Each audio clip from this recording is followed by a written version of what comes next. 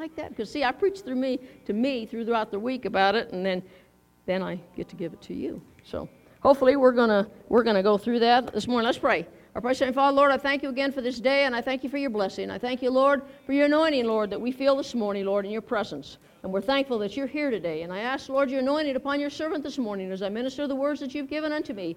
And I pray, Lord, that you'd anoint the hearts of the people, Lord, that they may receive your message this morning. In Jesus' precious holy name we pray this, and everyone said, Amen. Now, we've been in a series for the last 3 weeks on going to the other side, and we're going to be in Mark, the 4th chapter again this morning, so if you'll turn there. And we've been talking about going to the other side. In the last 3 weeks, we were talking about that Jesus wants us on the other side. Jesus wants us there. And as soon as we decide to go on the other side, then sometimes things happen. And that's what happened to the disciples when they got in the boat and went to the other side. They encountered a storm. And then it seemed like in the midst of that storm, Jesus decided to take a nap. And we talked about that 2 weeks ago, about the sleeping Jesus. And sometimes when we're in a storm, that we think he's asleep. And we wonder where he's at. And last week we found out or we talked about that sometimes we don't even remember to call on the name of Jesus or even try to talk to Jesus until we start trying to lighten the ship. And then when we're trying to throw things out, that's when they found Jesus asleep. And then they got really irritated about that because he was asleep. Don't you just hate it when you're going through a problem and everybody doesn't seem to care? You want everybody involved in your problem. You want everybody to know, I've got a problem today. Don't you just hate it? You go in and you talk to people, and there's some people that you don't know, you don't want to ask, how you doing? Because they'll tell you. And then you got to sit there or stand there for 5 minutes while they tell you how bad their life is. Well, that's kind of what happened to the disciples. They were going through this storm, and they didn't like it because Jesus didn't seem to care. And they asked him, now, don't you care? Of course, we know that Jesus does care. We may think Jesus is asleep in the boat, but he's not. He's still there. And that's what the disciples found out. And so that's where we're going to pick it up from today. And Mark, the 4th chapter, verse 35. I know you're going to... See, the only nice thing about doing series is on the same verses is that by the time you get through them, if you don't know anything else through the Bible, you're going to know these verses. We went through that one thing about these signs shall follow those that believe. About 6 weeks, I think, I was on that one verse. But anyway, we're going to be through these, and it's an exciting time because we can learn a lot through these verses to reflect upon our own life. And so starting in verse 35. And I'm reading from the New Living Translation in case it doesn't quite match up with what yours is. It says, that day when evening came, he said to his disciples, let us go to the other side. Leaving the crowd behind, they took him along just as he was in the boat. There were also other boats with him. A furious squall came up, and the waves broke over the boat, so that it was nearly swamped. Jesus was in the stern, sleeping on a cushion. The disciples woke him up and said, Teacher, don't you care if we drowned? He got up, rebuked the wind, and said to the waves, Quiet, be still. Then the wind died down, and it was completely calm. He said to his disciples, Why are you so afraid? Do you still have no faith? They were terrified and asked each other, Who is this? Even the winds and the waves obey him. This morning I want to talk about that. Who is this? That's kind of an interesting question that they asked in the middle of their storm. And it was kind of a different situation in the storm that they were in. Now, verse 39 says, he got up, rebuked the wind, and said to the waves, Quiet, be still. Then the wind died down, and it was completely still, completely calm. Now, this wasn't just an average little storm. Now, we got to remember that the disciples were experienced fishermen. They had been through storms on the Sea of Galilee before. So this wasn't something new to them. But this evidently was one of those things, you know, we had a movie here a while back called The Perfect Storm. I don't know whether you've seen that or not. But it seemed like everything in that storm, the weather conditions, the wind, whatever it was, everything was in a perfect alignment for something to happen. And that's what happened to the disciples during this storm. There was a perfect situation. Everything fell into line. The winds came up at the right time. The temperature was right. And all these kind of weather issues that I don't really understand. But it was basically a perfect storm. And this was something, I don't know whether evidently they'd never seen anything this bad before, because they thought they was going to die. And if they'd been in a storm, had that before, they would have known how to handle it, and it wouldn't have been a big situation to them. But evidently this was one of those perfect storms that they'd never experienced before, and they probably didn't want to experience again. Have you been through those kind of storms? The perfect storm. It seems like some days, like Dwayne had one of those yesterday, I guess. Everything that could go wrong went wrong. He thought he was going to go up there and he thought he was going to work on his wall, and all of a sudden this was wrong and this didn't fit together, and then he tripped and fell on some bricks and cut his arm, and all these other kind of things happened. So that was a big storm for Dwayne yesterday. I'm glad you survived the storm. But we have those days. We have those situations in our life when everything is going to line up perfectly and not for the good things. You know, you don't mind it if you're late for work and all the lights are green. Don't you just love those days? You can pick up a lot of time if that happens. Of course, here we only got 2 signal lights. We don't have a big problem with that. But I used to have that problem sometimes. You know, you'd have 20 signal lights you had to go through. And on a perfect day, all of them would be green. But on a perfectly bad day or a perfect stormy day when you're late and you got up and you know you're going to be late, all of them are red. Well, that's kind of the situation the disciples were in. Everything that could happen went wrong that day. And one of the biggest things that went wrong is Jesus was asleep. And they had nowhere to go to and nothing to do but complain. And when they go, don't you care? So but we learned that Jesus does care. And just because I'm glad Jesus was asleep. Because it shows us that when we're going through storms in our life, Jesus isn't upset about it. Isn't that nice to know? I'm glad that when I'm going through a storm, Jesus isn't walking back and forth in my heart and saying, oh no, what are we going to do? Aren't you glad he doesn't have to do that? See, he's calm. He's over in the corner. See, in order to be, and I can't imagine anybody sleeping in a storm. I can't imagine that. But that's what Jesus wants us to do. He wants us, though the waves are blowing around us, and though everything is going wrong, he wants us to be calm. And you know, if you just sit there and you're going through something, and you just back up a minute, take a step back, and just calm down. You know, they used to tell you count to 10. And when you're, before you do something, well, you know, you go like this sometimes. 110, and then hit them, you know, because that's the way you handle some of these people's situations. But see, Jesus was calm, and that's what he wants us to be in the storm. He wants us to be calm and not get all excited and not get all wring our hands. Oh, what are we going to do? What are we going to do? What are we going to do? That's what God wants us to do. But anyway, here we are. So these experienced fishermen, they were in a quandary. And verse 40 says, he said to his disciples, why are you so afraid? Do you still have no faith? Now, this was after the storm was over. He didn't say, why were you afraid, meaning past tense. He says, why are you afraid? Why are you still afraid? What is going on here?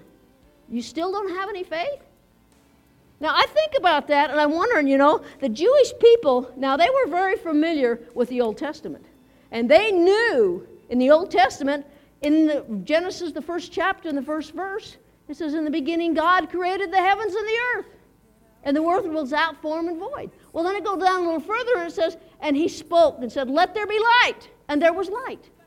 Well, I think that's kind of what happened here. See, they knew that only Jesus, or a God, could have anything to do to talk to the elements and make something happen.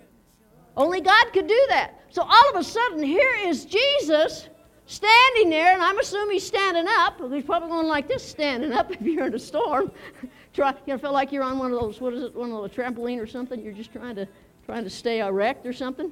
And he's standing there, and he looks out, and he says, be still, be quiet. And all of a sudden, man, they realize, what is going on here? And all of a sudden, they see not only Jesus, they remember that only God can speak to the elements and have them obey. So at this moment in time, they realize this isn't Jesus. This isn't just a man. We've seen him heal the sick. We've seen him forgive sins. We may have even seen him raise the dead. But man, this is totally different. This is something that only God can do. And all of a sudden the disciples realized, who is this? This is a powerful God. And so they were stunned, they were shocked, and I think this was the first realization that they had, that this wasn't just an ordinary man, this wasn't just a rabbi who was starting a new doctrine, this wasn't someone that was just going to, be a good leader for us. This was actually God. And so when that realization hit their hearts, man, they were terrified. And they were more afraid now than they had been in the storm. Now, we have to catch this. I know that we see people and they say all the time, oh man, if I stood before God, I'd be able to tell him a thing or two, or I'd do this, or I'd do that. Have you met people like that? Maybe you said that a time or two in your life. Well, I'm telling you, when you come face to face with the almighty, all-powerful God, you're going to do the same thing the disciples did. Who is this? I am scared to death. I'm terrified. Because they finally realized that this is God. This is different. This is totally different than anything that we've ever experienced before with him. And I believe that that's why they were so afraid. And they were, in verse 41 says, they were terrified and asked each other, who is this that even the wind and the waves obey him? Now we have to understand that. And we have to really realize who Jesus is. He isn't just a good teacher. He isn't just someone that can heal sick and do all these other kind of things that he did. He is God. And we need to understand that. And as God, he's powerful. So speaking to the winds and the waves are nothing to him. They're words. He just has to speak the words because there's life in his words. Wow. Man, the realization that at that moment that they felt, man, they were probably looking for something to crawl into, because every time we come in the presence of God, we're going to feel inadequate. We're going to be afraid. And the only reason we as Christians don't need to be afraid is because of Jesus. He covers us. He protects us. So we don't have to worry about coming in the presence of God. But these disciples, they had a rude awakening. They had to realize, hey, man, there's something different here. And as Jewish boys growing up, they would have had the bar mitzvah, so they memorized. They had Genesis memorized, so they knew all these scriptures. And when that happened, at that moment, they knew that this was God. This was not just a good teacher. Now, I'm reminded of a story, and I'm just going to read it because it's better reading it than it is trying to recount it, because I'll miss some of the fun things of it. It says, 9-year-old Danny came bursting out of Sunday school like a wild stallion. His eyes were darting in every direction as he tried to locate either mom or dad. Finally, after a quick search, he grabbed his daddy by the leg and yelled, "Man, that story of Moses and all those people crossing the Red Sea was great." His father looked down, smiled, and asked the boy to tell him about it. Well, the Israelites got out of Egypt, but Pharaoh and his army chased after them. So the Jews ran as fast as they could until they got to the Red Sea. The Egyptian army was getting closer and closer, so Moses got on his walkie-talkie and told the Israeli Air Force to bomb the Egyptians. While that was happening, the Israel Navy built up a pontoon bridge so that people could cross over them. They made it. By now, old Dad was shocked, to say the least. Is that the way they taught you in the story? Well, no, not exactly, Danny admitted. But if I told you the way that they told it to us, you'd never believe it, Dad. Isn't that the way it is sometimes with us? We try to add things because, it's so extraordinary, we have a hard time believing these things. I don't have a problem with the Red Sea crossing. I believe that it happened just the way the Bible said it did. But if we look at it in our time, in our era, man, I'll tell you, that's an unbelievable story, isn't it? And I heard another one that they said, it wasn't the Red Sea they crossed, it was the Reed Sea, and it was only a couple feet deep, so it wasn't a problem for them to get across. And one of the little ladies started having a hallelujah fit, and he says, "What's the matter with you? I just told you that wasn't a true story, that it was the Reed Sea." He says, "Oh, no, you don't get it. To have it your way is a bigger miracle. To drown the whole Egyptian army in 2 feet of water? Wow, what a miracle!" See? Because it doesn't matter what people say about it, because we have the realization that God can do anything. And we need to know that. We need to realize how powerful God is. Because when we realize how powerful God is and how big He is, then this problem that we're going through doesn't seem so bad, does it? If you owe somebody $1 and you have a father that has $10 billion, that dollar doesn't seem like a very big deal, does it? It's be nothing to God. $1 and billion, yeah, no big deal. And that's what we need to understand as Christians, that God is powerful and He can do anything. And so if we're in that storm and we're sitting there, we're rocking back and forth on that boat, that we have a God in the boat that's powerful. And we need to get that in our minds, how powerful He is, and realize how powerful He is. On Christmas Day in 1968, the Apollo 8 astronauts, now that was when they ran around the moon. I know that this kind of stuff isn't as big of a deal today as it was in 1968. And I remember this because I was around then. If you wasn't around then you wouldn't know. But it was, I think it was the second landing or whatever it was. Anyway, they went out and they went around the back side of the moon. They got to see the dark side of the moon for the first time. Wow, how exciting that was for our scientists. What a feat that for our outer space exploration. What a accomplishment. And so they went out there and went around the moon, because if you don't know, the moon, we only see one side of the moon that goes around us, because it's always this direction. Always. No matter what, that's all we see. So they wanted to see what the other side looked like.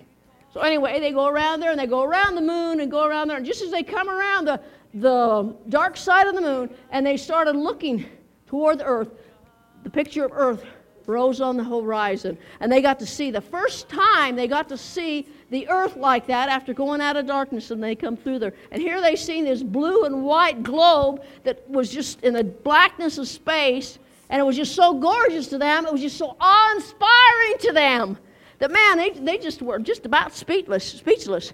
And they didn't say all the fancy poetry, or they didn't think of anything wonderful that they'd said to their technology. They didn't say all these things that they'd probably say today, because they would have rehearsed it so this wouldn't happen. But the first thing they said was, "In the beginning, God." And that's exciting, because they could not deny it the minute they got a first glimpse of the earth like that. They said, "In the beginning, God." And they were just awestruck. These very educated men, they couldn't say anything else but "In the beginning, God." See, that was when America believed in God. That was when America served God, basically. So I miss those days. And I know those days can return. But that's the reality. See, God, in the beginning, God created everything that we see. And the only nice thing about space exploration is the fact that we can look at these things now and see all these wonders that God has created, and He created them thousands of years ago. And now we get to enjoy them, and we get to see them. But I'm looking forward to the time when I get to be a space traveler, aren't you? When these bodies aren't hindered anymore by time and space, and we can go. I want to go visit Saturn. There I am. I want to go here. I want to go there. I want to go to this galaxy or that galaxy. Man, it's going to be fun traveling. You know, you like traveling as long as you don't, it's the getting there that's hard, isn't it? You know, I loved going to Israel, but I didn't like the 22 hours or whatever it was it took us to get there. That's a terrible trip. Just sitting there in a cramped up seat, and, you know, it's not fun. But then we're just going to go, I want to go to Saturn, we're going to be there. Wow, I want to travel like that. I'm excited about that. So anyway, God is all powerful. Another thing about God is He is also personal. Mark 35 and 36, it says, "That day when evening came, He said to His disciples, 'Let's go to the other side.' And leaving the crowd behind, they took Him along just as He was in the boat."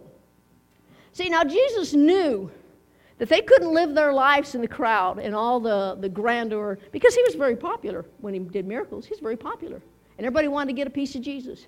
Well, He wanted to be alone with His disciples. That's why He wanted to get Him in the boat and go to the other side. He wanted to spend some time alone with His disciples. He wanted to build that relationship because He wanted to be personal. He wanted to have a personal relationship with every one of His disciples. That's why He wanted them to go to the other side. It wasn't just because we're going to get in a storm here. That's why I want you there. I want you to get some storm training. Now, if you're in the Navy, you have to have some storm training. That isn't why they told him to get in the boat.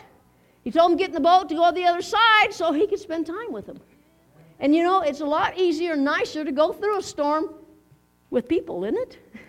God wants us to have a personal relationship with us. And that's His whole reason for doing that. The University of Iowa's Art Center has an unusual experiment or something that they do. And what he does is, the art teacher, he brings this whole bag of lemons to class.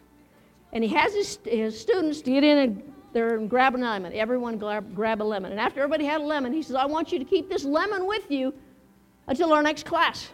And he says, I want you to look at it. I want you to hold it. I want you to sleep with it. I want you to do everything with that lemon. Don't let it out of your sight. Okay.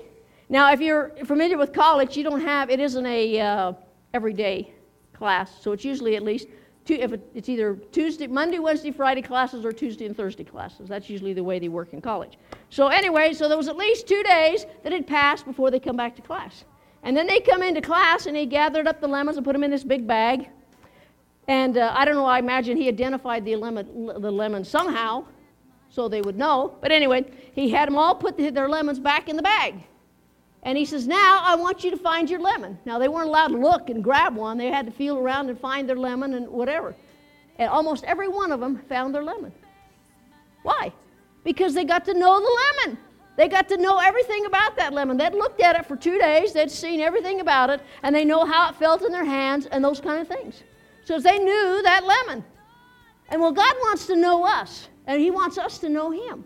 See, when we know God, it's easier to serve him. When you don't know somebody, it's hard to have allegiance to somebody or those kind of things. That's the reality of it. And see, we can know a lot about God, but that isn't going to change us. A lot of people know about God. But God doesn't want us just to know about him. He wants us to know him. And the only way to do that is by having a personal relationship with him. He told us to get in the boat and go to the other side, but he's coming with us. And he wants to spend some alone time with us. He wants to spend personal time with us. And he wants a relationship with us greater than any relationship that we know on this earth. Greater than the relationship we have among us as Christians. Greater than the relationship you have with your family. Greater than the relationship that you have with your spouse. And that's the most intimate relationship that anyone can have. But the relationship God wants to have with us is greater than that. And I'm thankful for that, because he didn't die just to save us. He died so we could know him. And I'm thankful for that, because he wanted to know me. I don't understand why he wants to know me. That, to me, is a miracle that he wants to know me. What there's so special about me that God wants to know me. I don't know, but he wants to know me. And he wants me to know him. And he wants us to have a relationship. And when you have a relationship, it's easier to live that relationship. And that's why it's so important to him. The next thing we learn is that he's a God who is patient. Verses 37 through 39 says, a furious squall came up and the waves broke over the boat so that it was nearly swamped. And Jesus was in the stern sleeping on the cushion. The disciples woke him and said to him, Teacher, don't you care if we are drowned? He got up, rebuked the wind, and said to the waves, Quiet, be still. Then the winds died down and it was completely calm. Now these guys, they had blown it. Hadn't they blown it? They had Jesus in the boat with them. And yet they still didn't have any faith. They still didn't believe that Jesus could take care of them. And so they blew it. And yet Jesus didn't hold it against them. He didn't say, well, guys, because you didn't have any faith, you didn't trust me, and you woke me up when I was asleep. I was having a good nap and I was having a good dream. You woke me up, so I'm a little upset at you because you did that, so I'm not going to help you. He didn't do that. See, God's patient with us. He knows we're just human, and he knows we have this nature within us. We talked about that nature in Sunday school this morning, and it was very informative to us, for us to know that we have this nature, and sometimes it's really hard to battle against that nature. So Jesus didn't condemn them and say, hey, guys, you blew it, that's too bad. I'm going to get out of this boat, and I'm just going to walk over to shore and just leave you here. And we know he could do that because there's a story in the Bible that he did that. He was walking all along the water. Or he could have said, let's just calm this area that I'm going to walk through. He could have done that too. But see, he loved them, and he was patient enough to understand that they really didn't understand who he was. And he knew that they needed to understand who he was, because he knew that if they understood who he was, then the problems of life wouldn't be so baffling to him. So that's why he said, peace, be still, so they could get a first-hand look at who he was. And they found out he isn't just a man, he's God. And there's nothing that God can do, so we don't need to worry about it. But he didn't condemn it. He went ahead and he rescued him, and he does the same thing for us. He doesn't hold it against us when we fail. He doesn't abandon us. He forgives us, and it goes on, because that's his will for our life. He wants to keep that relationship going. But we have to come to him, of course, and confess our sins when we do fail. So anyway, and I'm so glad, Psalms 103 verse 12 says, as far as the east is from the west, so far has he removed our transgressions from us. You know, when we come to Christ, He removes our sin. And this verse says, for as far as the east is from the west. Now, if you know anything about a compass, you can go east forever and never run out of east. But if you go north, you'll run out of north and start going south. Because you'll go up to the top of where north is, and then all of a sudden you're not going north anymore. So if you went that way. But He said from the east to the west. In other words, it's so far away you can never see it again. And I'm glad of that. For the east to the west. I can go east forever and never run into west. Because wherever you go, it's east. Or it's this way, this way, this way, this way, this way, go this way. Anyway, get my directions here. So anyway, I'm glad He said that. But in 1 John 1:9 says, we confess our sins, He's faithful and just to forgive us our sins and cleanse us from all unrighteousness. Now, I'm glad He did that. I'm glad He doesn't hold it against me. I'm glad that no matter how many times I fail, no matter how many times I mess up, that I can come to Him because He's patient.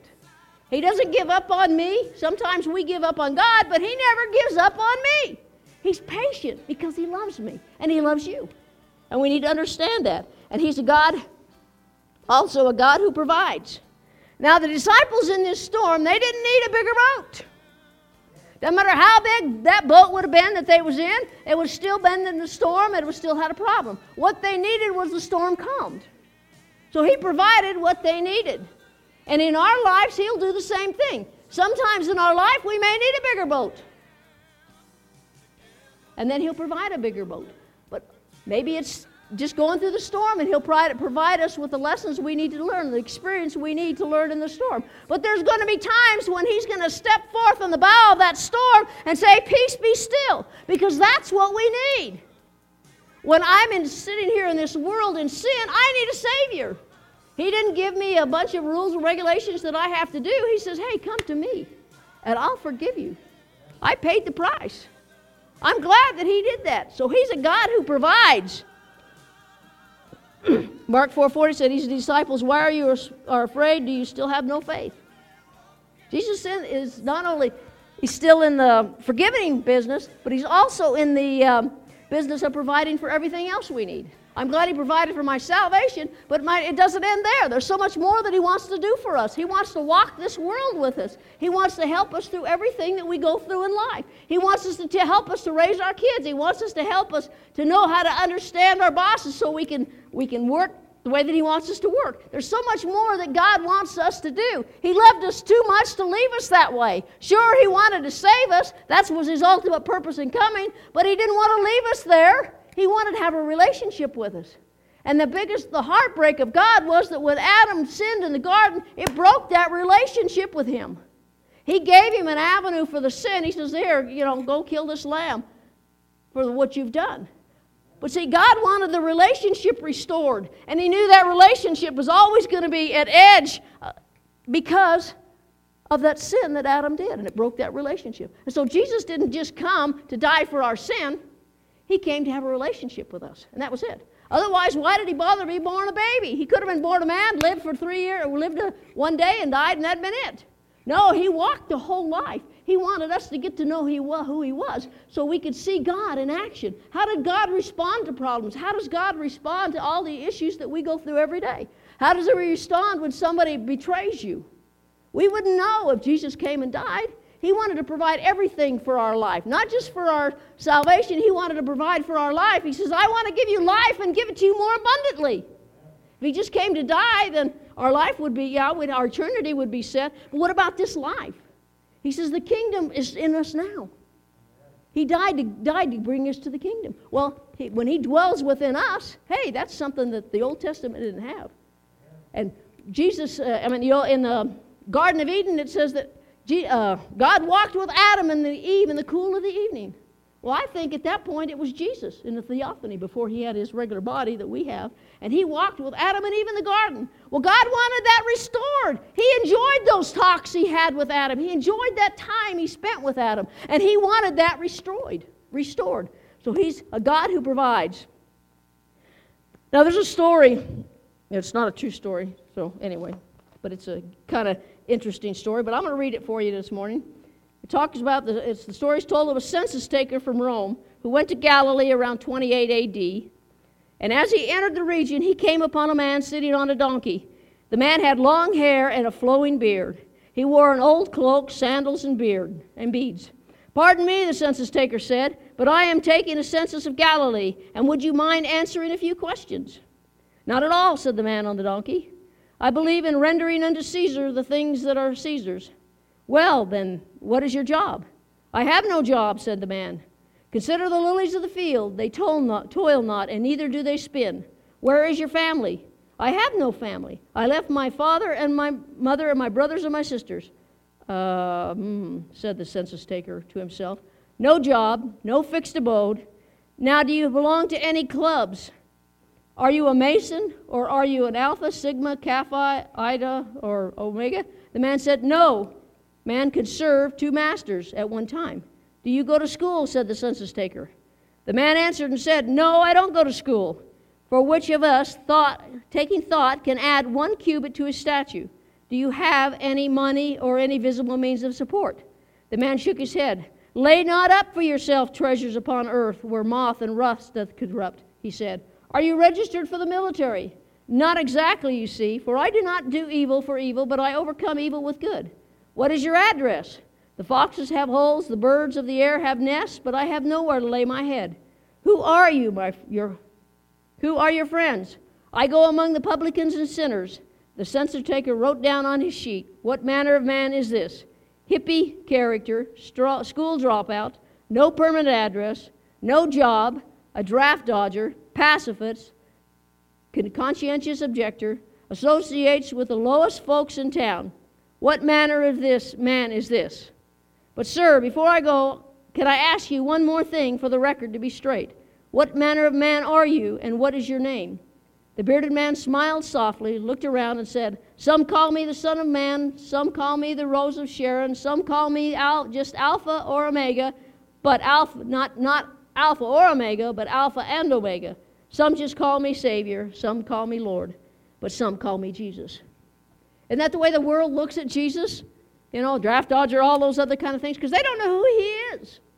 See, we need to know who Jesus is, because when we know who Jesus is, it's easier to serve him. It's easier to be a Christian. It's easier to do the things that he's asked us to do. Who is Jesus? He's a God who's powerful, personal, patient, and one who will provide. He's a God who stepped out of eternity into time to die on a cross for our sins. He's a God that did everything he could to have a relationship with us. That's who he is. He's not just a man. He's not just a good teacher. He's not just somebody that started a new religion. He's God.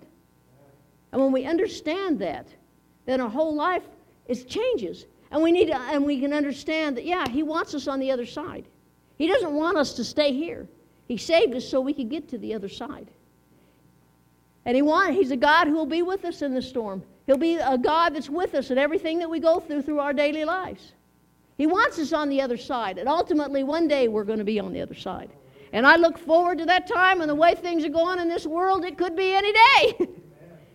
And on one hand, I say, "God, let's send a revival to America. Please, please, please." On the other hand, I'm like, "Paul, I want to go home. I've had enough." Or haven't you? Don't you just feel like that sometimes? But see, when we understand who God is, then we don't have a problem with the storm. We don't have a problem with the things that is, because here's the God. He's a God that's all-powerful, and he can do anything that we need. Let's pray. Our precious Heavenly Father, Lord, I thank you, Lord, that you are a God who's all-powerful and patient, and you provide for everything that we need. And, Lord, we're so grateful for that. We're so thankful, Lord, that no matter what the storms of life we go through, you're right there to be with us in the boat.